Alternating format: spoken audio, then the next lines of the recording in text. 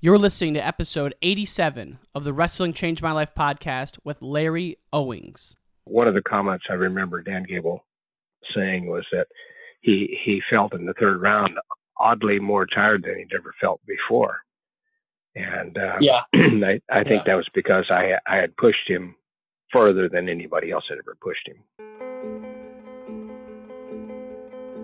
We can endure anything and adapt and pivot and change.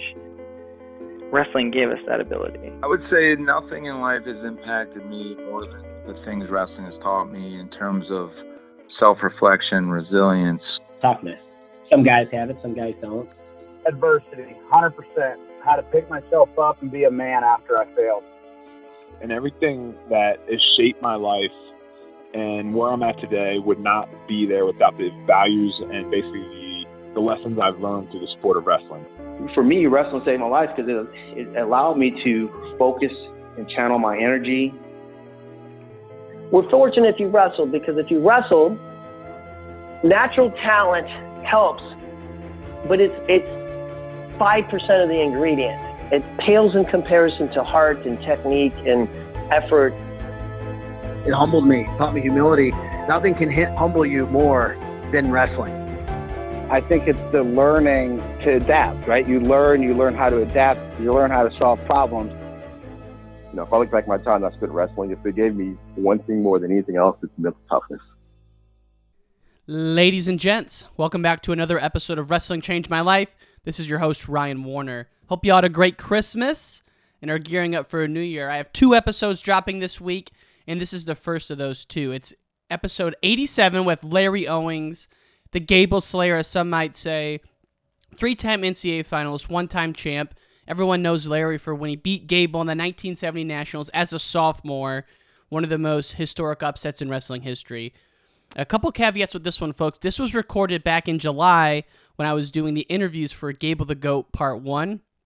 And keep in mind that back in July, the audio quality wasn't the best, and so since then we've significantly upgraded all of the equipment we use to record the podcast, and they're much better now, but just keep that in mind that this was recorded back in July. Nonetheless, it's an outstanding conversation. I hope you enjoy it. Fan of the Week goes to Lance Hag. Lance is the brother of Colin Hag, who's a longtime listener and also a fan of the Natty Light per his Instagram. We can't fault him there. Lance, thank you so much for tuning in. We appreciate it. Last but not least, this episode is brought to you by the Wrestling Changed My Life store. You can go to store.wrestlingchangedmylife.com. Check out all of our gear there. My favorite crew neck at the time, and you guys know I'm a sucker for a crew neck, is the Pro crew neck. It's maroon, gold, and black. If you go to the crew neck section, you'll be able to check it out. It's the Pro crew neck. I just got it in last night. I really like it. And that's it, folks. Let's give it up for Larry, the Pride of Washington, Owings. Let's talk some wrestling. All right. Well, really excited to be chatting with you, and I think, let's just take it from the top. Kind of, how did you get involved with wrestling, and what was your journey into the sport? Well, I have 4 older brothers that were all state champion wrestlers, and so it was kind of expected that I wrestle too. Wow.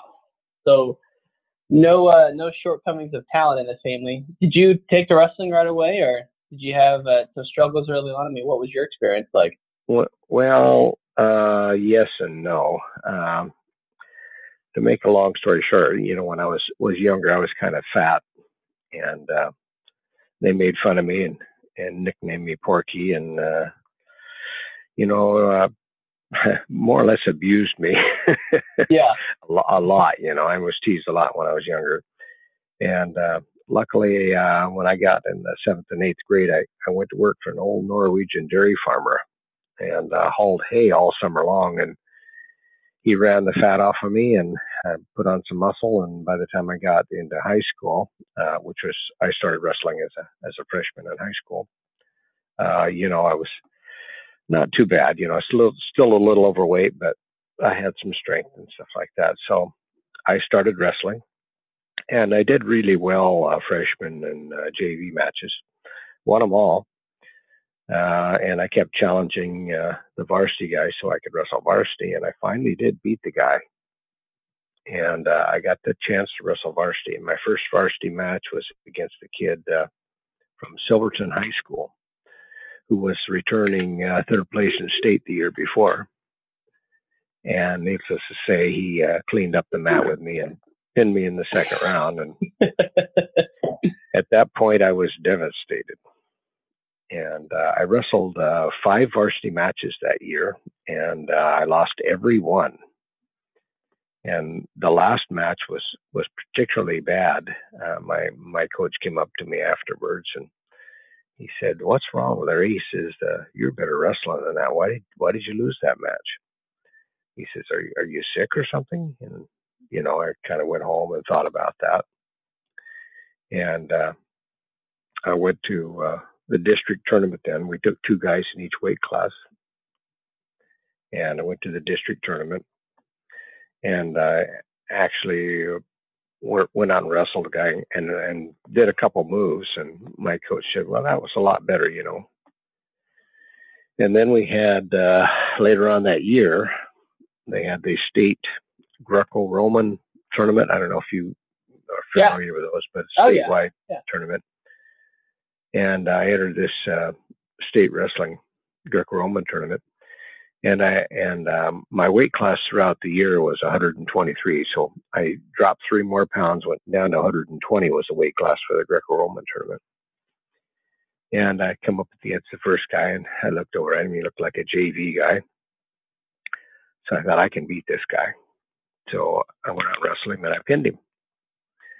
And I came off the mat, and my coach slapped me on the back and says, "Great job." He says, "Do you know that guy got second in state this year?" Wow. And I go, "Wow, he did." So my confidence bumped up a little bit more, And because that was really the only thing. It was my problem was just my confidence level. And so then, I wrestled my second match, and I come off the mat, and same thing happened. My coach slapped me on the back and said, "That guy was second in state too, but he said at a different weight class." So now I'd beaten 2 guys at a place in state. You're cleaning up the mat, and you go. So I wrestled my third match, and the same thing happened. And my coach slapped me on the back, and to this day, I never did find out. He never did tell me whether he was lying to me or not. That he said that guy got second in weight in a different division. Yeah. So, make a long story short, the only guy that I lost to in that Greco-Roman tournament was the state champion. And well, I ended up third in the state Greco-Roman tournament and never won a varsity match. Now, when did you decide, like, and mentally make the switch that you were going to be a Division I level wrestler? Was it in high school or was it after high school? Well, we really didn't know much about Division I, Division II, or anything like that. It's just in high school, I wrestled. I won the state. I got third in state as a sophomore, and then I won the state title the last couple of years, and had a lot of people recruiting me. And all my older brothers had gone to Oregon State University. And the first one that went there quit and went down to Chico State. The second one went there, quit after a term. He got injured and quit. And the third one went there. He wrestled for a couple of weeks and quit. So all 3 of them quit at Oregon State. So I thought, there's a good chance if I go to Oregon State, I may not like the coach either. And I might quit too. So I thought, I'm not going to go there. Right. And so I had people from all over the nation recruiting me. I pinned everybody in state tournament the last 2 years. So there wasn't anybody in the state tournament that I didn't pin. So they were after me. I was a blue chip recruit, so to speak. Did Harold Nichols recruit you? Oddly, he was the only one that didn't recruit me. Okay. But Myron Roderick from Oklahoma State recruited me, and Tommy Chesbro from Oklahoma did, and then BYU, Fred Davis down there recruited me, and University of Washington, Jim Smith is where I ended up going. Went down to University of Oregon and Portland State, checked those schools out too, and I probably would have gone to University of Oregon, except the coach and I didn't kind of mesh very well. You know, Gotcha. I didn't really care for him too much. It was Art Keith, and I found out later he was a 3-time state champion in high school. I didn't know that at the time.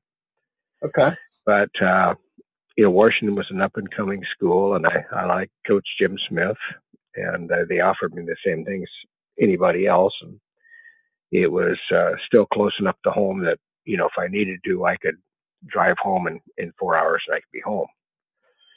And so, but you know, I really liked Myron Roderick from Oklahoma State. I probably would have went there, except that when I went back there, you know, we flew over the area in an airplane to get into Stillwater, and it had just rained, and all of the lakes were just a mud lake, and it was flat and brown, and there wasn't any green around. I had, no, I don't think I could, after coming from Oregon, I don't think I could handle this.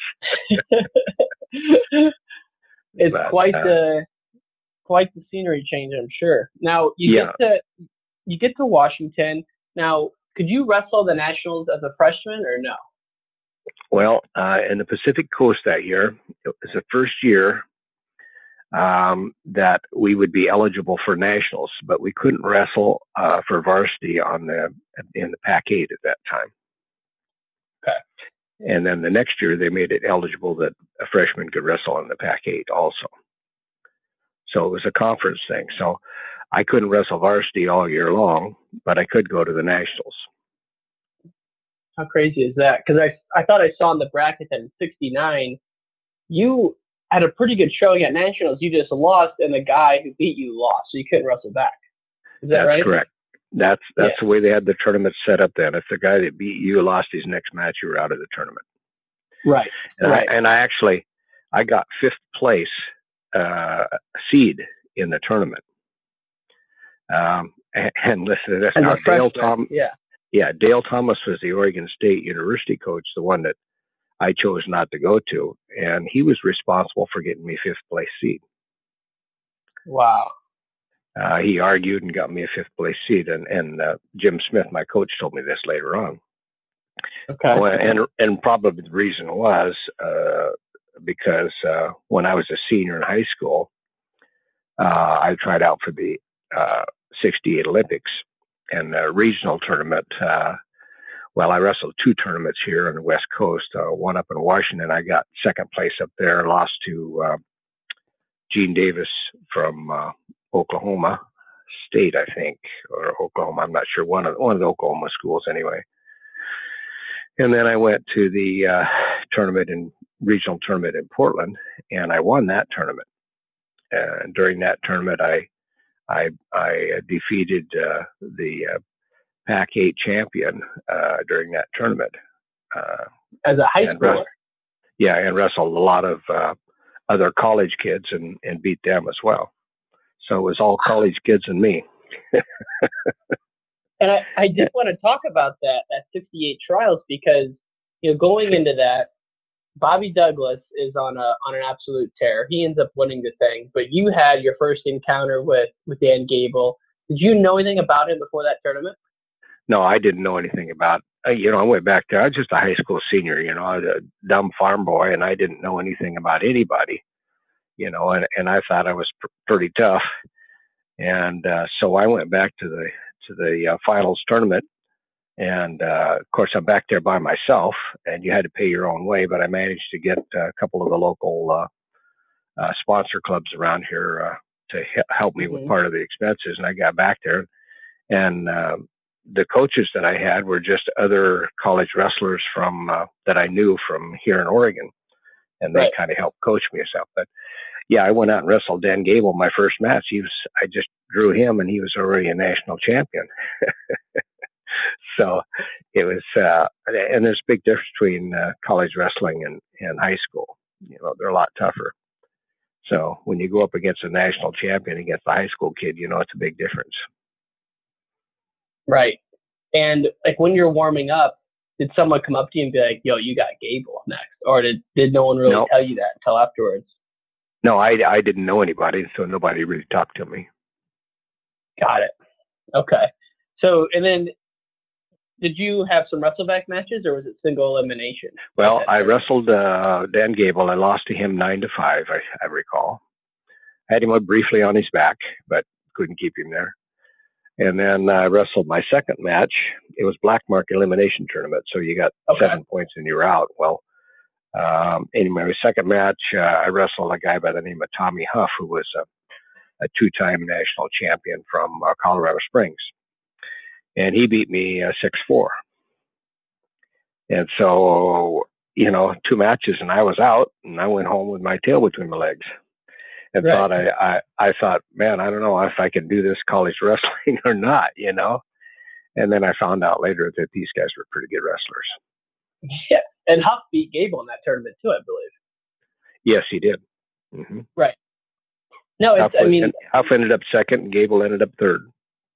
And Douglas just killed everybody, huh? Yep. He was unbelievable. And what's amazing to me is your confidence going into it. You had the expectations as a high school senior that you'd be able to compete. I don't think many people would have those expectations. Where did that self-belief come from for you? Well, probably the wrestling that I did in high school, my high school coach, Yeah. I was raised to believe that a person can do anything they want if they try hard enough and work hard enough, eventually you get there. Right. So now we come to your sophomore year. You have an incredible year, 30-1. I found that you and Gable actually had a common opponent in Mike Grant. You lost a tight one, 7-5. But going into that season, were you thinking about that loss from 68, knowing that you'd eventually cut down to 142 and wrestle Gable? Or maybe just kind of walk us through your mindset and what you were thinking going into your sophomore year. Well, there were several things that led into that. Number one, I always liked to wrestle guys that had beaten me, to get my revenge match, so to speak, and try to wrestle and redeem myself. And I did that most of the time. And I'd come back and I'd usually beat these guys the second time around. But I had gone 130 my freshman year, which was probably a cut that I should not have made. It was too far. I was too lean. And I think that was part of the reason why I ended up losing in the semifinals to Reed Lamphere from Minnesota. And Reed beat me 14-12, and 10 of those points were on Granby rolls. And we didn't know what a Granby roll was here on the West Coast. It was something new. So I lost 10 points there and lost the match 14-12. And so, at any rate, so I cut too far my freshman year. So my sophomore year, I thought, okay, I'm going to try to go to the weight that's better for me. So I thought, well, 142 is going to be my weight class. And I wrestled 158 most of the year. And I was a Pac 8 champion at 158. And I wrestled some matches at 150 also. One of them was against Mike Grant. And if you're ever in the Wrestling Hall of Fame in Stillwater, there used to be a picture of me on top of Mike Grant with a double bar arm on him and turning him over. And anyway, I always, one of my big things was to out condition a guy and wear him out. And during the last part of the match, he called a timeout for ankle injury. And that kind of threw me off my pressure.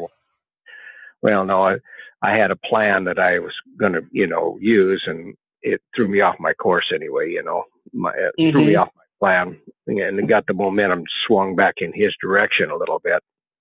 And of course, when you're planning to just beat a guy down and then he stops and takes a rest break, then you're thinking, oh man, then you don't get your rhythm gets off, I guess is what I'm trying to say. Sure. And so I lost to him 7-5, which is okay. It was a good match. And Mike Grant's a good wrestler. Right. Yeah. That year, Gable went up and wrestled and only won 9-4. So common opponent. I thought that was interesting.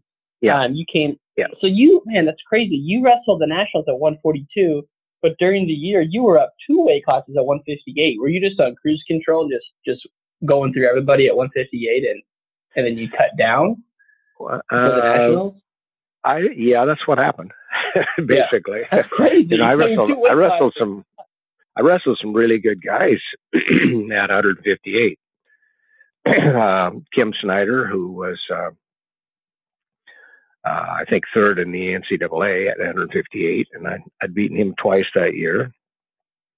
And Mike Jones from Oregon State was also, I think, placed in the NCAA. I beat him.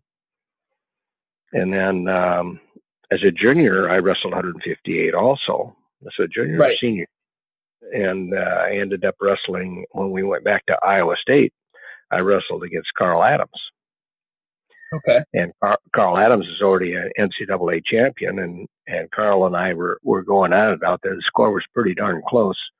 I don't know, he may have been ahead and I may have been ahead. I don't remember what exact score was, but I caught him in the third round and pinned him. So wow. It was a really, really good match. And you were a pinner. I was. I don't know where the records are, but at one time I held the record for the most falls in the NCAA tournament for 4 years. Wow. And Gable only wrestled in the NCAA 3 years, because he was freshmen were ineligible for him, so he couldn't do that. Right. But at any rate, they've got the records in the Stillwater National Hall of Fame. The records are incorrect. So if you ever go online there, I've told them about it, and they said, well, we don't know how to make changes in it. So we can change it, people. I mean, come on. That's what they told me. So okay. So well, maybe we'll put something in there for them. We'll put a word in for you. Yeah, but if you look at the individual brackets, it shows that I had I think the first year 3 falls and 4 the second, and then a couple the last couple years. So I think I ended up 10 or 12 falls, about 50% in the NCAA. Yeah. And so you would go on, after you won your sophomore year, you would get second twice your junior and senior year. So really an unbelievable career, 3-time finalist, 1-time champ. And then, wrestle in the 72 trials, which, we don't have to talk about really that as much. But, if we go back to your sophomore year, at this point, is the folklore or like the legacy of this guy from Iowa State starting to get out? Like, did you specifically go down to 142 to wrestle him? Like, if you hadn't lost him in 68, would you have gone down to 142? Well, like I said, 142 was my best weight class. But then Dan Gable was there also, and I knew if I was going to get a chance to wrestle him, I had to go there. And that's what happened my freshman year. He was at 137, which I wanted to go to. And so I went down to 130 to avoid him. And so this year, he's at 42, and that's where I should be going. So I said, okay, we're going to go head to head. And let's go, baby. Let's go. It was time. And so I was in the right place at the right time, and I'm not sure if anybody could have beaten me that night. I mean, I was on a real high as far as adrenaline was concerned, and I was ready to go. I mean, the energy in that place at Northwestern had to be unbelievable. Would you say it was the most attended wrestling tournament you've ever been to at that point in your life? I don't know if it was the most attended or not, but I do remember the crowd. It was unbelievable. So one of the newspaper reporters reported it as the roar of Niagara Falls. and the only thing I can compare it to is like maybe you've seen some of the movies of the old Roman gladiators where the crowd was cheering and the two guys are down fighting. Well, that's kind of what it reminded me of. We were down in the limelight fighting, and everybody was roaring. And I mean to tell you, it was so loud.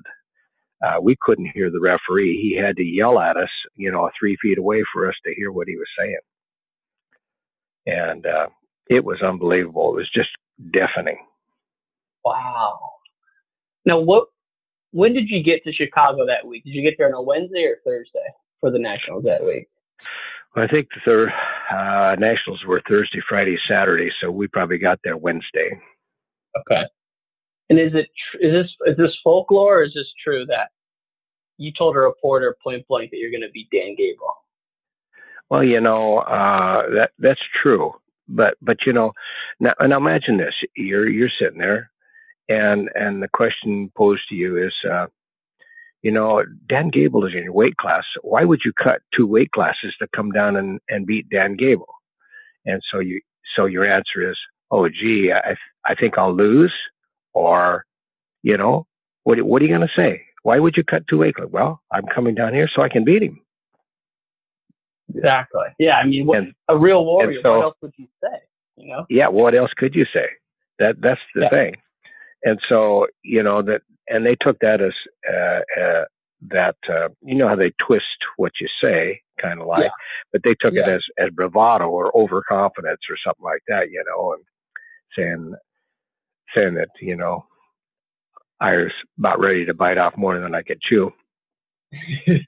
but it reminds me of like a Muhammad Ali type thing a little bit. Yeah, maybe you didn't even mean it like that. And it wasn't like that at all. In newspaper articles, I saw one newspaper article that said I was either the dumbest or the bravest guy in the world. And so but I had come to wrestle, and it was my best weight class, and Gable is there, so all of those things kind of rolled together into one. Well, and as we've said, going into that, so the tournament starts Thursday. Of course, there are other matches going on, other great wrestlers, but everyone knows that this guy's trying to go undefeated through high school and college and cap off 182-0. And so Thursday starts, Friday keeps going, and I believe you both pin your way through the tournament. I could be mistaken on that, but that's correct. That sound right? Okay, so you both pin your way through. And I pin my guys 30 seconds faster on average. You're still competitive. I love that. Oh, man. So which is pretty unbelievable, because when you think about Mikhail Sanderson wrestling Cormier is a great wrestler and is now a UFC champ, but he wasn't dominating like that. Or you think about Pat Smith wrestling Sean Bormet in the finals. I don't think it was like that, where Bormet was just destroying people like you were. So you and Gabe were on this crash course. The finals comes around Saturday night. Take us through the match. What were you thinking 10 minutes before the match? Well, I was thinking through my strategy. I was going to, I had certain moves that I was going to do on Dan Gable, or try, or if they opened up. And also, like I said before, one of my main strategies is to wear the guy out and out condition the guy. And so I had kind of self-hypnotized myself so that I was going to start the match at 100% and end at 110, so to speak. I wasn't going to slow down the entire match. It wouldn't be one point during the match that I wasn't going 100%. And I don't think Dan Gable had ever had anybody ever do that to him before. And so one of the comments I remember Dan Gable saying was that he felt in the third round oddly more tired than he'd ever felt before. And I think that was because I had pushed him further than anybody else had ever pushed him. Well, and going into the match, it kind of reminds me of like the Mike Tyson effect, where most people were beat going into the ring with Tyson, you got to imagine that at that time in his career, most people were beat going into the match against this guy mentally. But there was no doubt in your mind that you were ready. Yeah, well, you can't in wrestling. You can't wrestle a match go into it and thinking you're going to lose. No, not. I mean, anyone who's a high level competitor would agree with that. And so the match starts. I've watched it online, several times. What's unbelievable to me is that you were going for kind of like high risk moves right away, like an arm throw. You're doing a fireman's, and you were throwing your heat at him. What do you remember about the match and the pressure he brought? Was it the most you felt at that point in your career, or was it about the same? Well, my part of my strategy was to keep him off balance and not let him get into his rhythm.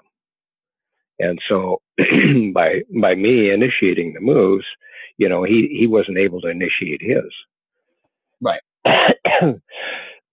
Excuse me. No problem. So that's kind of what I thought, anyway.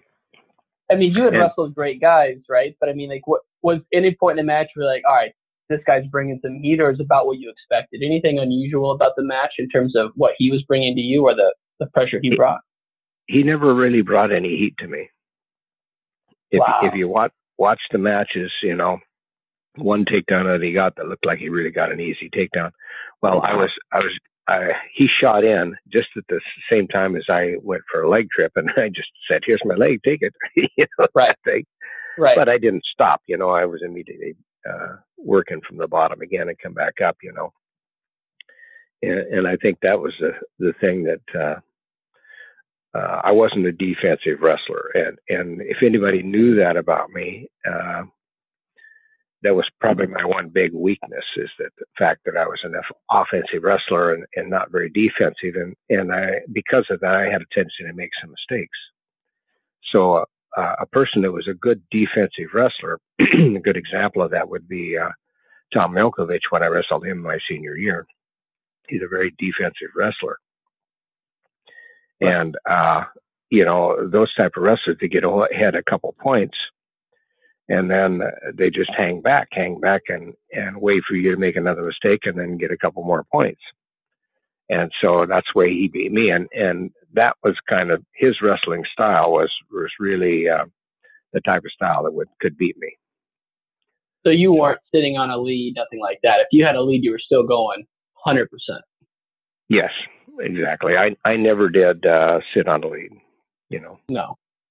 Which is so kind of ironic about this whole tale is that that's the way Gable wrestled and how he taught his guys to wrestle. But you were doing that on the West Coast, which, it's never, you don't think of it as a wrestling hotbed, but you guys were going at it like that for a long time, years before that, that's what's so cool about this story to me, is you both wrestled very similar. Yeah. Now, it was just a matter of who put who on in trouble. Anyway. Exactly. Well, that's what I'm getting to here. So as the match is winding down, you can see him crawling off the mat, which is something I've never seen. Most people have never seen before. And so he's starting to feel the pain, and you're in your groove. I think he has some riding time, but essentially with 30 seconds left, you were up 9-8, but he had 2 points of riding time, so it was really 10-9 Gable. And then you go in, throw him to his back, you take down in 2 with 30 seconds left. You go up 13-9, I believe. Does that sound right? Yeah. Yep. Mm-hmm. Oh, man, so you were just going for it. Ended up winning 13-11. What was it like after, like the next day or 2 days after the match? What was it like? Well, it took a while for me to sink in. I thought that I just won a national tournament. I didn't realize the enormity of what I had done, and I had no idea at the time that it would be in the folklore of wrestling like it is. And when I'm just a quiet country boy, right? And I really didn't like the limelight at all. And so after that, it was like I was kind of like an instant celebrity. And it's like these professional players that, you know, they get this celebrity type status, and it kind of goes to their head, and then they start doing things that they shouldn't be doing. I didn't do any of the bad stuff, but you know, I tried to actually kind of hide from it because I didn't like the publicity. You know, I just wanted to get out there and wrestle and be good, and not have everybody hounding me. But now all of a sudden, you know, I was the top dog and everybody was shooting for me. At least that's the way I felt. And I didn't care for that too much. Well, I was going to say, I've read in interviews where you even said at one point, this maybe had been in like the late 70s, be like, I wish it wouldn't even happen, which is crazy, that the pressure was that much. And I mean, to your point, you are just a very humble guy. So I could see why it would be kind of troublesome, especially because, you know, college wrestling wasn't that popular like you think of sports now being, right? So this must have been a huge change. Yeah. I tried to hide from this for years. In fact, when I went to the Olympic trials in 1972, I wrestled Dan Gable again there in the Olympic trials, the year he won the Olympics. Yeah. And I went there, and I was tired of having the Gable monkey on my back. And so I was going to go 136 and a half at the weight class. And the night before, I was a couple pounds over, and at the time, my wife was pregnant, my ex-wife, I should say, and she was going to have the baby at the time that I was going to be in the Olympics, and she didn't want me to go. She wanted me to stay home, you know, when she had the baby. Ugh. And so I said, you know, yes, I'll stay home. You know, family comes first in my book anyway. And so I knew I wasn't going to go to the Olympics. So I thought, you know, I'll just go up a weight class, wrestle Dan Gable, I'll lose, and then everybody will leave me alone. And there was also this Reed Lamphere that had beaten me as a freshman, was also at 49 and a half. And so I got a chance to wrestle him again and redeem myself, by the way. And so I beat Reed. Did you wrestle him? Oh, yeah, I beat him. I think it was about 9-4, something like that. Well, in fact, who would you have had to wrestle at 30, at 36 or 30 and a half?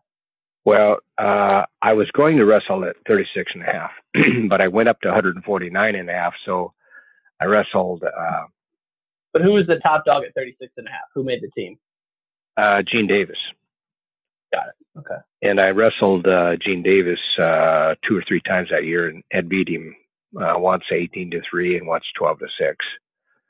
So. Oh my God! So you had worked the Olympic team member, and but the night before ended up going up in weight. Oh my God! And anyway, Gene was a silver medalist in the Olympics that year. So I wrestled Reed Lamphere, and let's see, I beat him. Let's see, a score of 8-3. Okay. I've actually got the bracket right here in front of me. So I redeemed myself. And then also there was a guy by the name of Lloyd Keiser. You may have heard of him. He was a world champion in 73, I believe. Okay. Anyway, yeah, he wrestled for U.S. Naval Academy. And at any rate, Lloyd Keiser was in my weight class at 142 in the NCAA, and he had lost, and he ended up third in the tournament. But he came up to me after the tournament was over and pointed his finger at me. He says, you know, Oinks, he said, if I'd have been in your weight class, I'd have kicked your ass. And that was the year that I got second. And so Lloyd Keiser was at 149 and a half too. So I needed to put an end to that. Right. So I wrestled Lloyd Keiser, and let's see, I beat him 18-6. Wow. And he was the world champ in 73. Yes. And I just pounded on him. I thought, you're not going to tell me you're going to kick my butt. You know that you don't intimidate your opponent. I mean, I just love somebody to tell me they're going to kick my ass. Pardon my use language. it as fire. No, you can swear on here. So, and that's why I wasn't sure about if we were going to talk about 72. I was going to let you bring it up because I read that, it was a really tough time for you in your personal life, and you kind of admitted that you weren't going to the Olympics either way, and so you do have this encounter with Gable again. I know he wins, kind of a flat match by his account. Like he was tight. Like, what was your account of that match? Do you remember that one much? Which one? The 72 match with Gable. Well, I went like up. Both of you kind of seemed like he even said like I was just ready for it to be done, and like kind of the same thing for you. It seems like. Like I told you before, you can't go in the match thinking you're not going to win, and that's kind of what I did. I went into the match.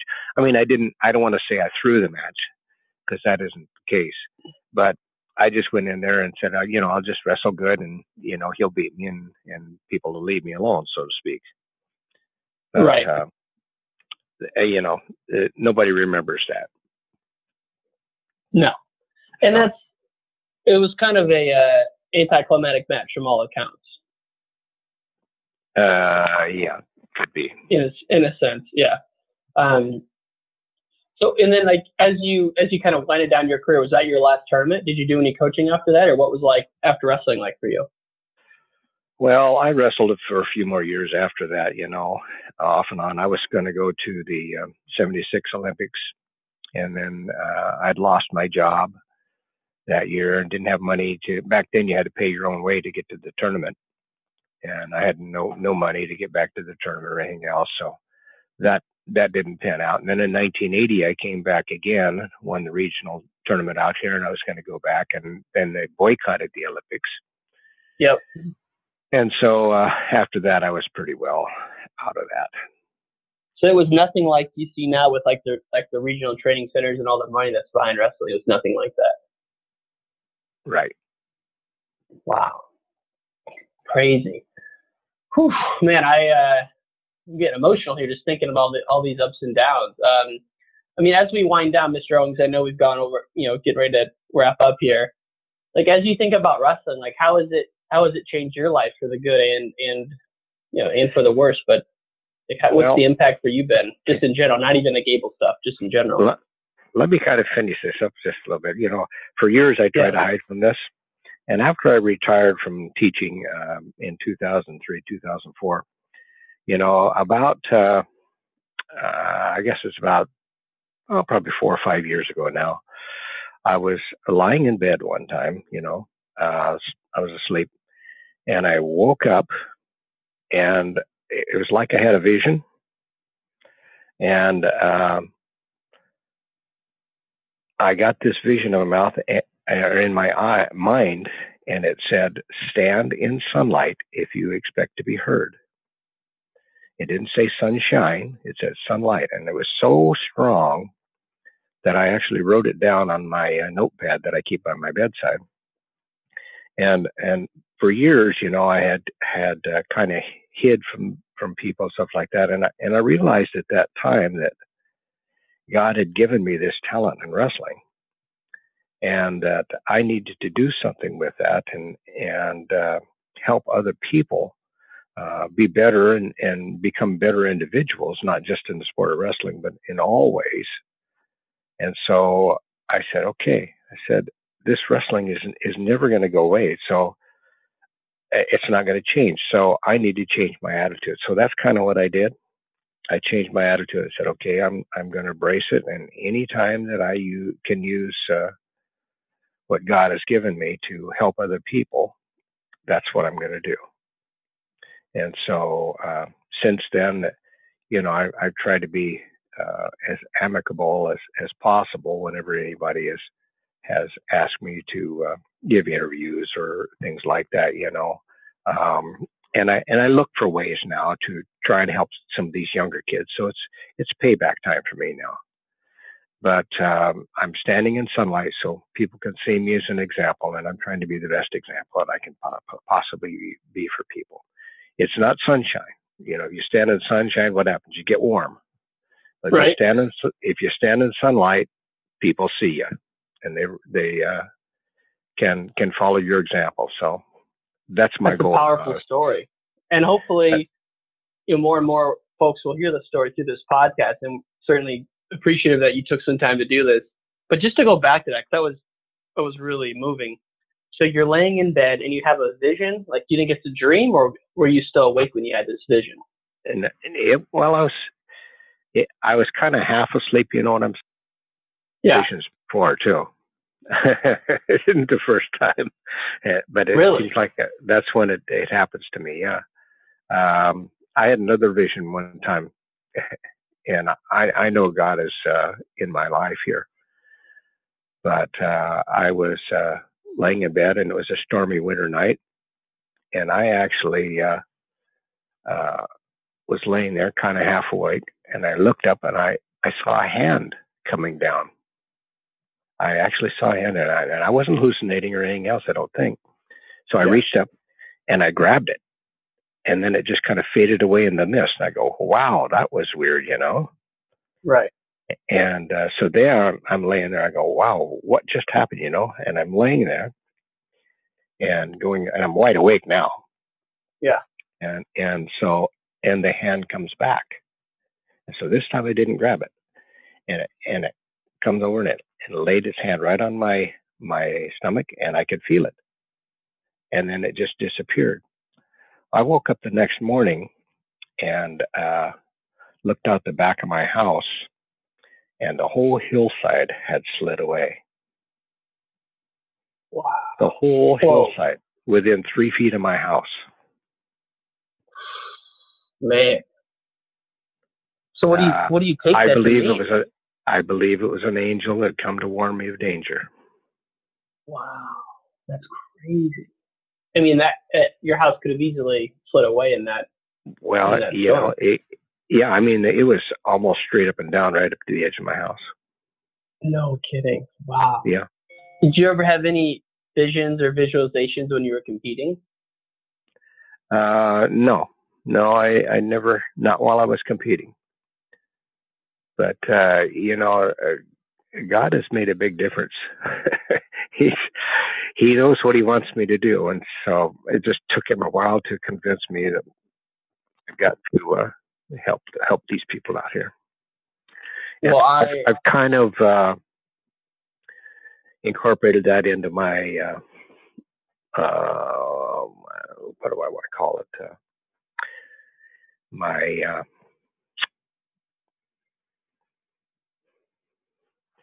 My 3-point plan for life. You know, I've got kind of three goals in life. One is I tell the kids this, never quit, you know. Right. Defeat is just a temporary situation. The only time it becomes permanent is when you quit, and then you've lost. So never quit. The other one is believe in yourself. And I've been through that, you know. I told you all about believing in yourself. That made a big difference. As soon as I started believing in myself, I started winning. And then the third thing is to always look for ways to help other people. There was how much time do we got left here, Ernie? Yeah, we got about 8 minutes. Okay.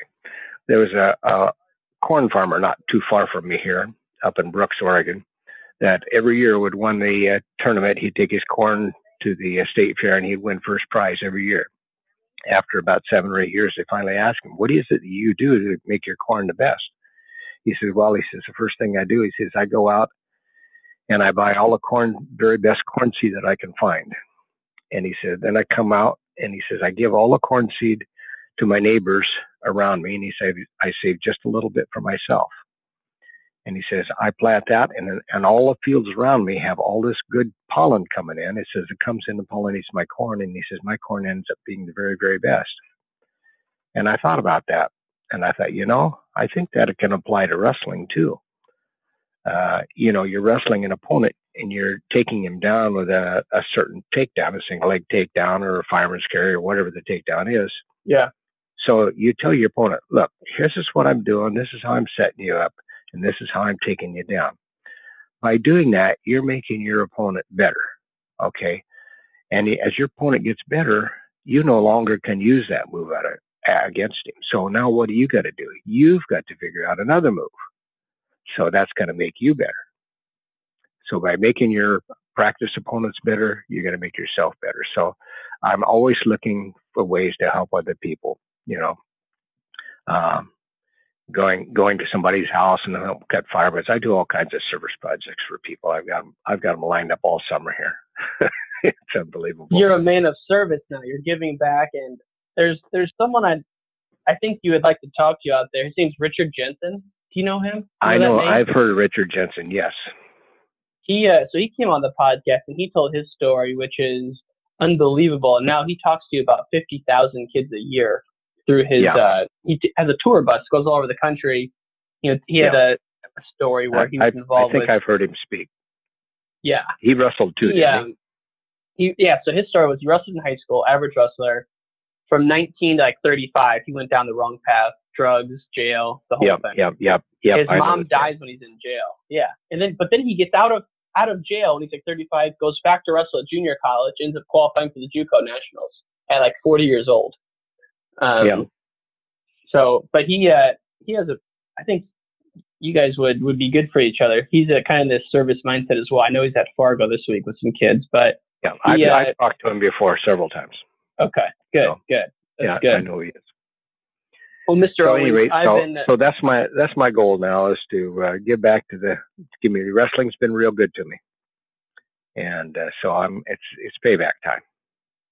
I love that, and I'm motivated and moved by our conversation, and I hope to be friends with you for years to come because it's been really fun talking to you. And all great things must come to an end. If you enjoyed this episode, please subscribe. Give us a review, give us a rating, and share this with your friends. It would mean the world to us. Thanks for listening to Wrestling Changed My Life.